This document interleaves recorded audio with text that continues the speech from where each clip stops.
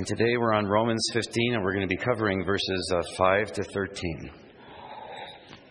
Romans 15, 5 to 13. Well, this is going to be, believe it or not, our last Sunday inside before we go out to the amphitheater. Amen? At long last, I can't wait. And this is our last Sunday in this year of the caring community that began the first Sunday of September. And this is the last sermon that you're going to hear that's related to being a caring community, at least for a while. It's the last time Paul talks about loving one another in the book of Romans, the supreme quality of a true Christianity that we've been focusing on. And he concludes by teaching that being a caring community is at the very heart of worshiping God like he wants to be worshipped. That's how he concludes. And so I think it's fitting today that we'll conclude in the same way, that the ultimate reason for being a caring community is that with one voice, as he says, in one accord, we may glorify the God and Father of our Lord Jesus Christ, which is our highest priority. And so what we've been focusing on this year is a pretty high priority because it backs ultimately our worship.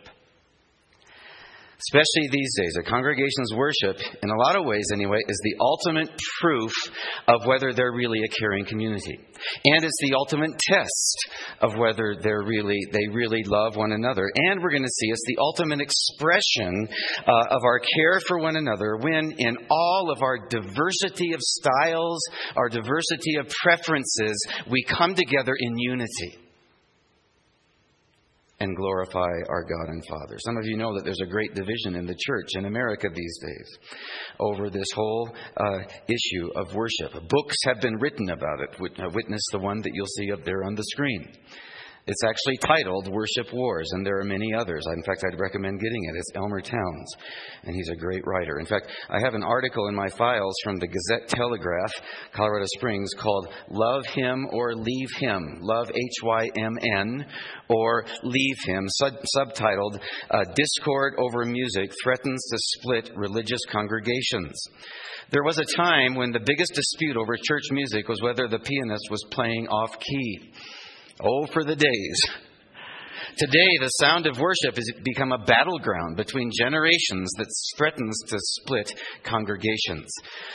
Virtually every congregation in America, said the Reverend Thomas Long of the Chandler School of Theology at Emory University in Atlanta, virtually every congregation in America is experiencing the tension between traditional and contemporary forms of worship. Long, who has just completed a study of the debate between contemporary and traditional music for the Alban Institute, said pastors across the country face a similar dilemma. Do they cater to the traditional tastes of older church members who provide the backbone of financial and volunteer support, or do they use contemporary music to draw in newer, younger people who are the congregation's future? It's gotten so bad that it's regularly called Worship Wars. And a book's been titled by that name. In another day, the war was over doctrine. Great denominations back in the 30s and 40s split over the great doctrines of the faith. Many left churches that they'd been in all their lives because their churches, their denominations were forsaking the fundamentals of the faith. But these days, you'll find a whole lot more people willing to sit under teaching they don't agree with, that might even be false doctrine, in churches holding to doctrines that may or may not be biblical because they like the worship. We're going to see today that worship is not about the hymns or the praise songs that we so love. It's not about the styles and preferences that we so love. No, under everything else, worship is all about the people that we so love. The people. That's the teaching of our passage for today. It's one I've come back to many times over the years to address on this issue of worship, even here at DCC. And today we're going to do it again. We have to because it's the next passage now in our verse-by-verse exposition of the book of Romans. Providentially, I think, the last message on being a caring community, as I've said. The teaching is this. It's that if we're divided when it comes to our worship, so often, anyway, the real problem, the root problem is not the drums, Though some people may think they're as bad as drug, or the organ, if you've got an organ. It's not the praise songs. It's not the hymns. In God's ears, the root problem is far, far more than being a failure in music, is that a failure in love. That's God's perspective. Because our love for one another is kind of the ground zero of the kind of worship that He wants. The Father wants to see His children unified. And no matter how good it sounds, if we're not unified, it's a noisy gong and a clanging cymbal in His ears. He wants worship that comes from hearts that are united in love. That's the bottom line, according to God's Word. It's at the heart of what it means to be a truly caring community. Romans 15, starting in verse 5. He says, now may the God who gives perseverance and encouragement, the idea being you're going to have a lot of perseverance and encouragement to do what I'm going to tell you to do, that is to worship with united hearts.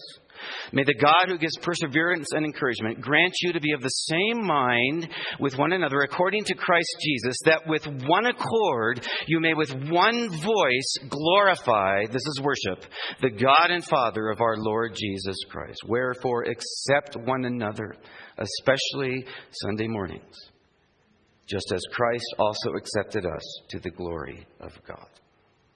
You see what he's saying?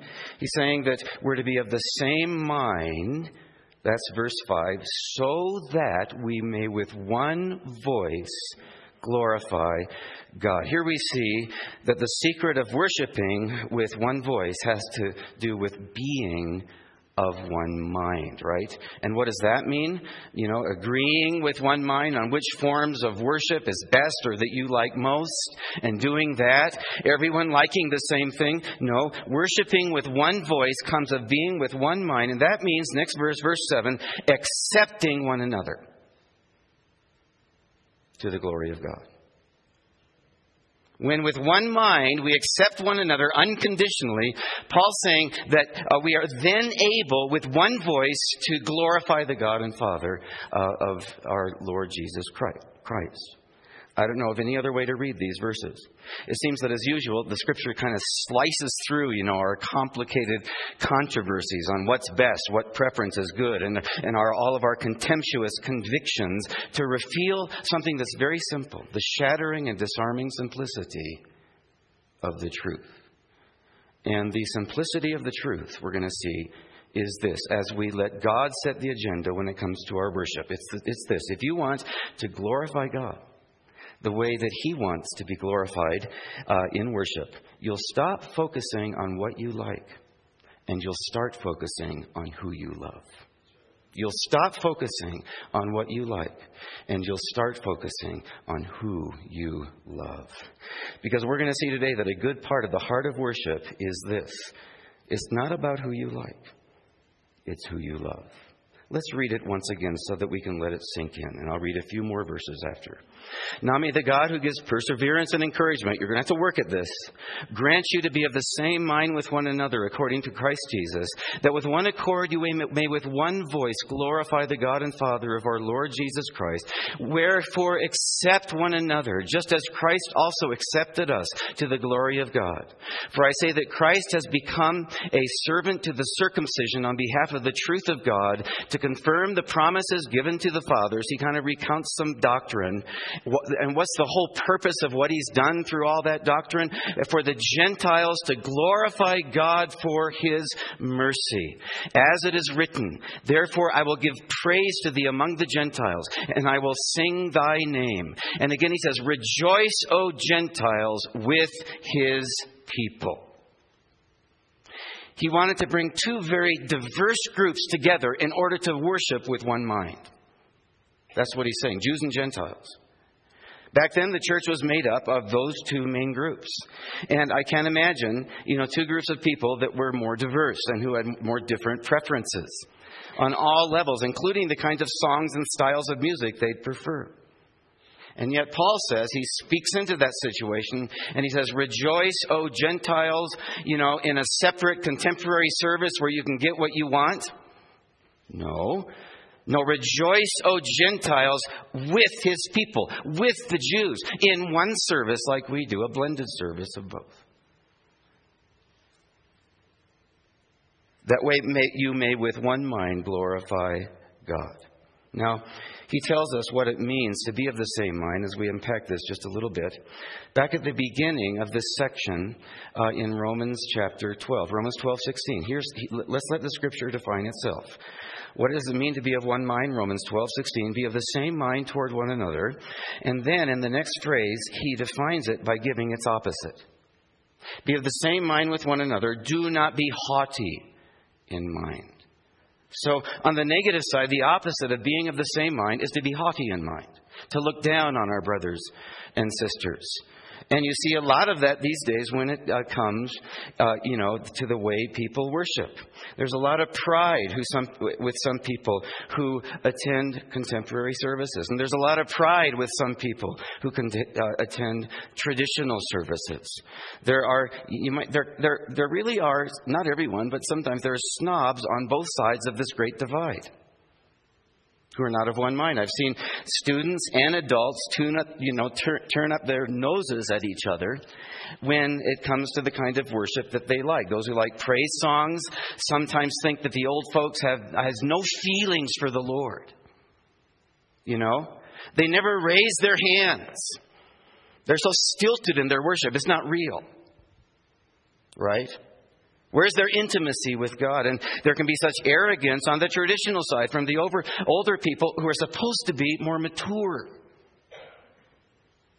They often think that the younger generation has no appreciation for good music, for true worship. They don't even know what worship is. These kids are so shallow. They're so superficial. Where's the majesty of God? Older folks ask. Where's the intimacy with God? Sometimes younger folks ask. And of course, both have a point in a way. If we could only see what we sound like sometimes.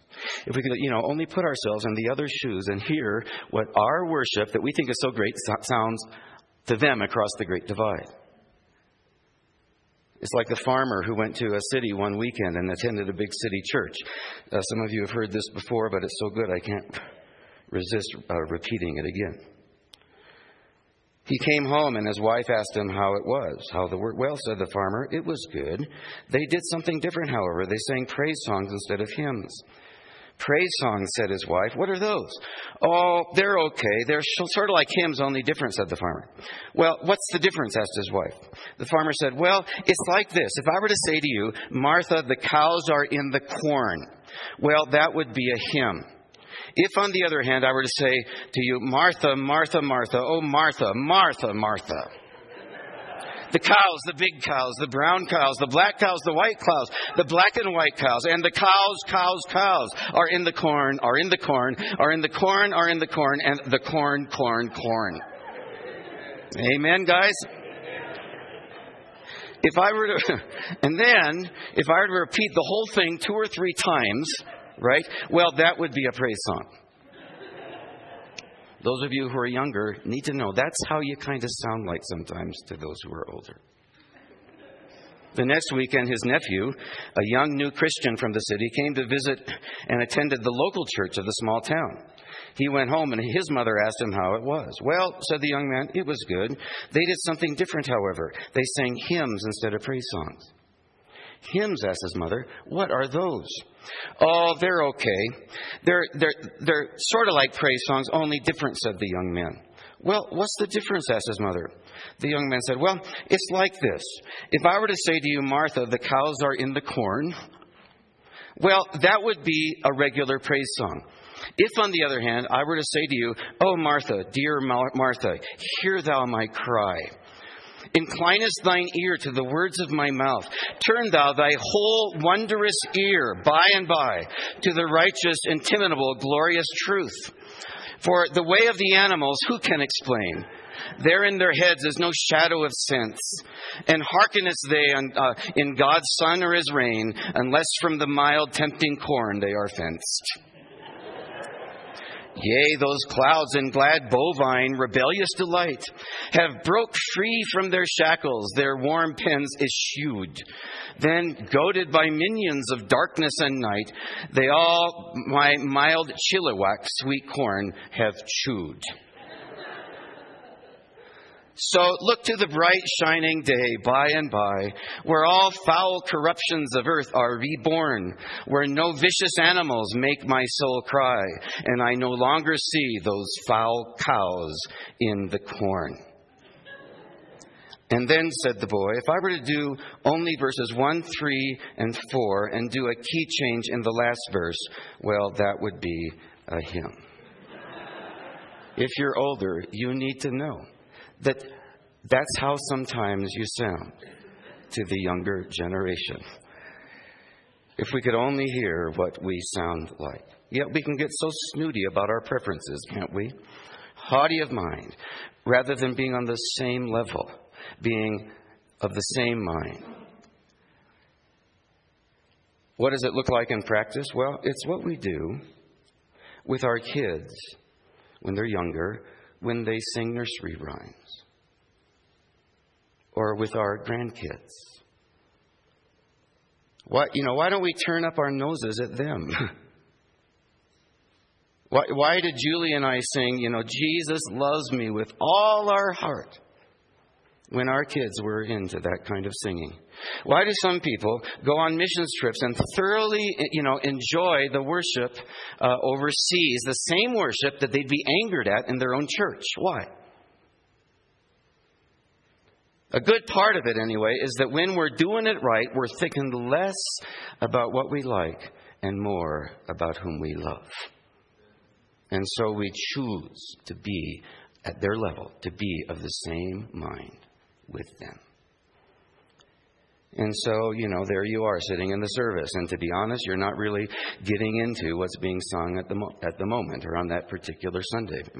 And your brother, on the other hand, your brother or your sister next to you sure is. He or she is praising God with all their heart. Or maybe it's your teenage grandchild who's now in the service with you. And you're rejoicing that they finally decided to attend church. And you used to hate that music. But as you watch him, suddenly your heart feels strangely warmed, right? And you're praising God too because they're praising God. They might come back to church. Because you're thinking less about what you like. And you're thinking more about whom you love. And you're thinking, there's the next generation sitting next to me, and a generation that we are losing, worshiping God with all their heart, with their kind of worship, even as they grow deeper in their faith through your kind of worship, which is why we do both. Even as we all, underneath it, most importantly, grow together in love with perseverance and long-suffering. That's music in the Father's ears, that kind of love. And without that, He doesn't care about our worship. Reminds me of what Mike Lewis experienced. He's a pastor at a church in Houston, where I used to pastor. Houston, Texas? Great place, huh? All right. These guys are from Spring. Many of them knew of Spring Branch, where we were. They too were pursuing multiple styles of worship in the same service. And a convergence of styles, which church growth experts say is a good way to get everyone mad at you. If you want to grow numerically, don't do that. And we have idolized numerical growth, and so we've divided the church into special interest groups whose needs we can feed. But Mike Lewis feels, as we do too, as he puts it, different styles result in shared sacrifice. That's love. And spiritual maturity. That's everything.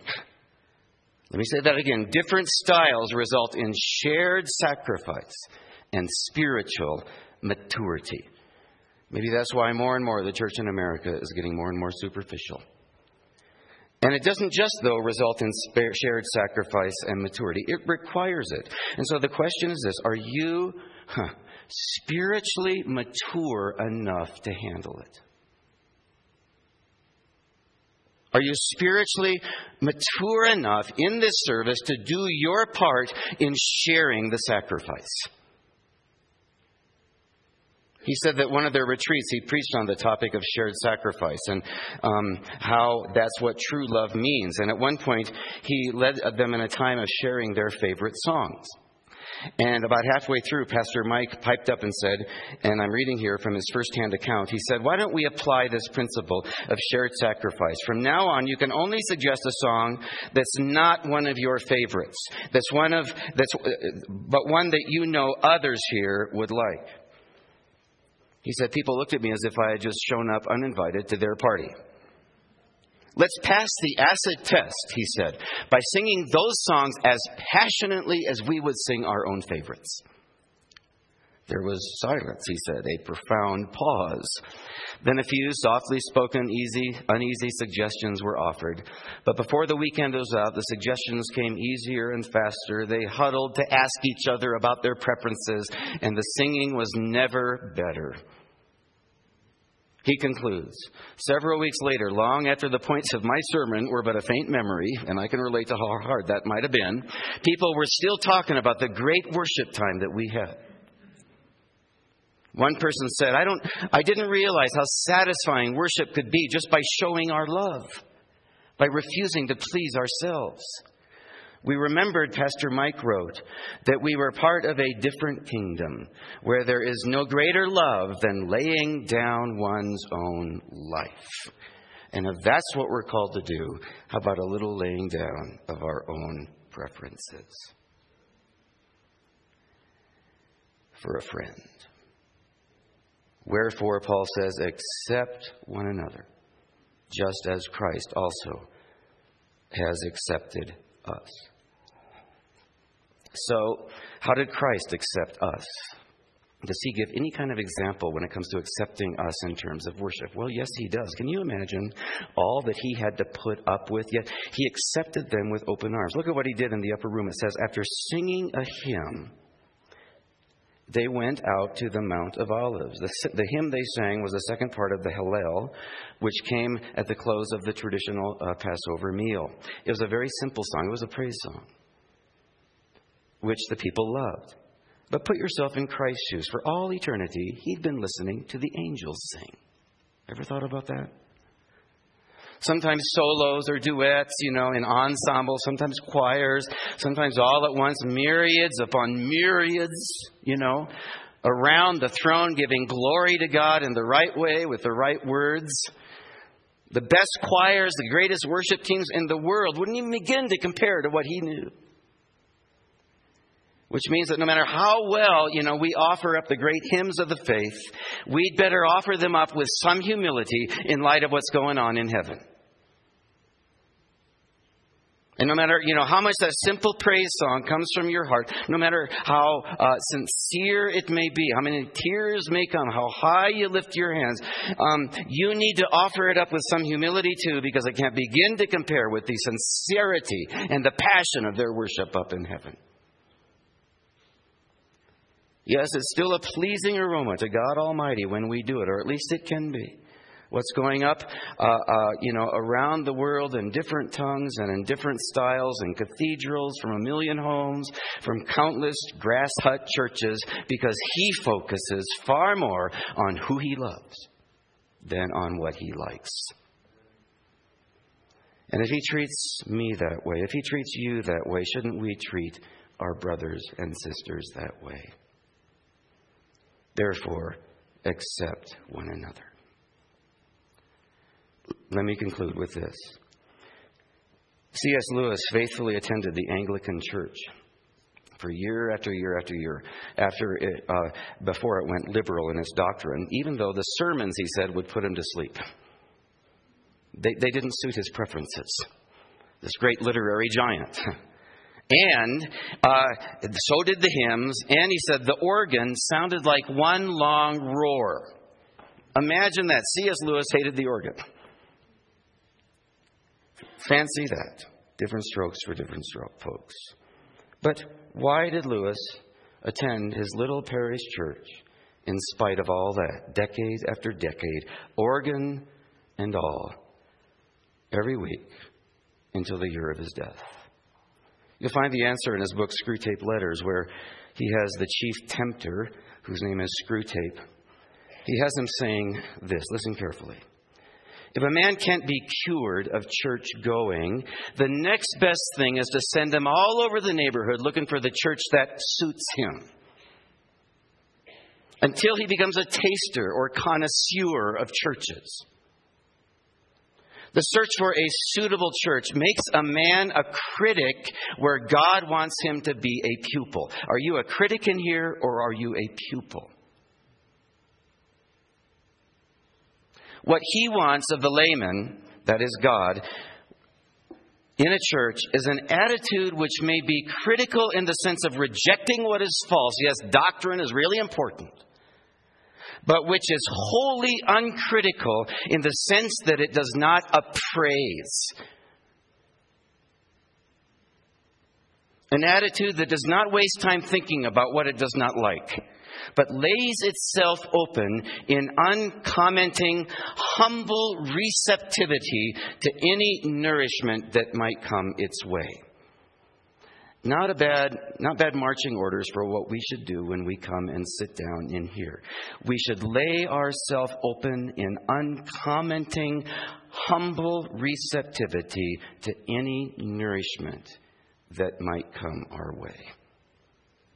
This attitude, especially during sermons and songs, creates the condition in which the truth can become really audible to the human soul. The attitude of humility, because God resists the proud and gives grace and a fullness of worship to the humble.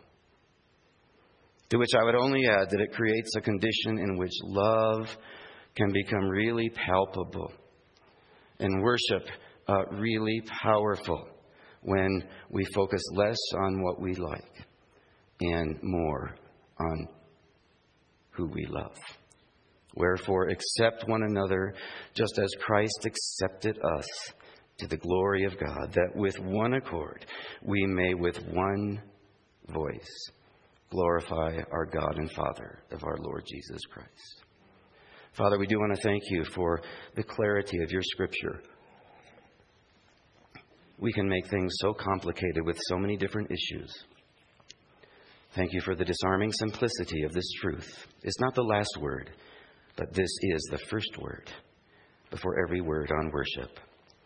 Thank you, Father, for the degree to which we are a caring community and how you have deepened that and widened it and enriched it over these last 9 months. Father, I pray now that we're done with this year, that week after week, our love, our care for one another would show in our worship to please your Father's heart. I pray these things in Jesus' name. Amen.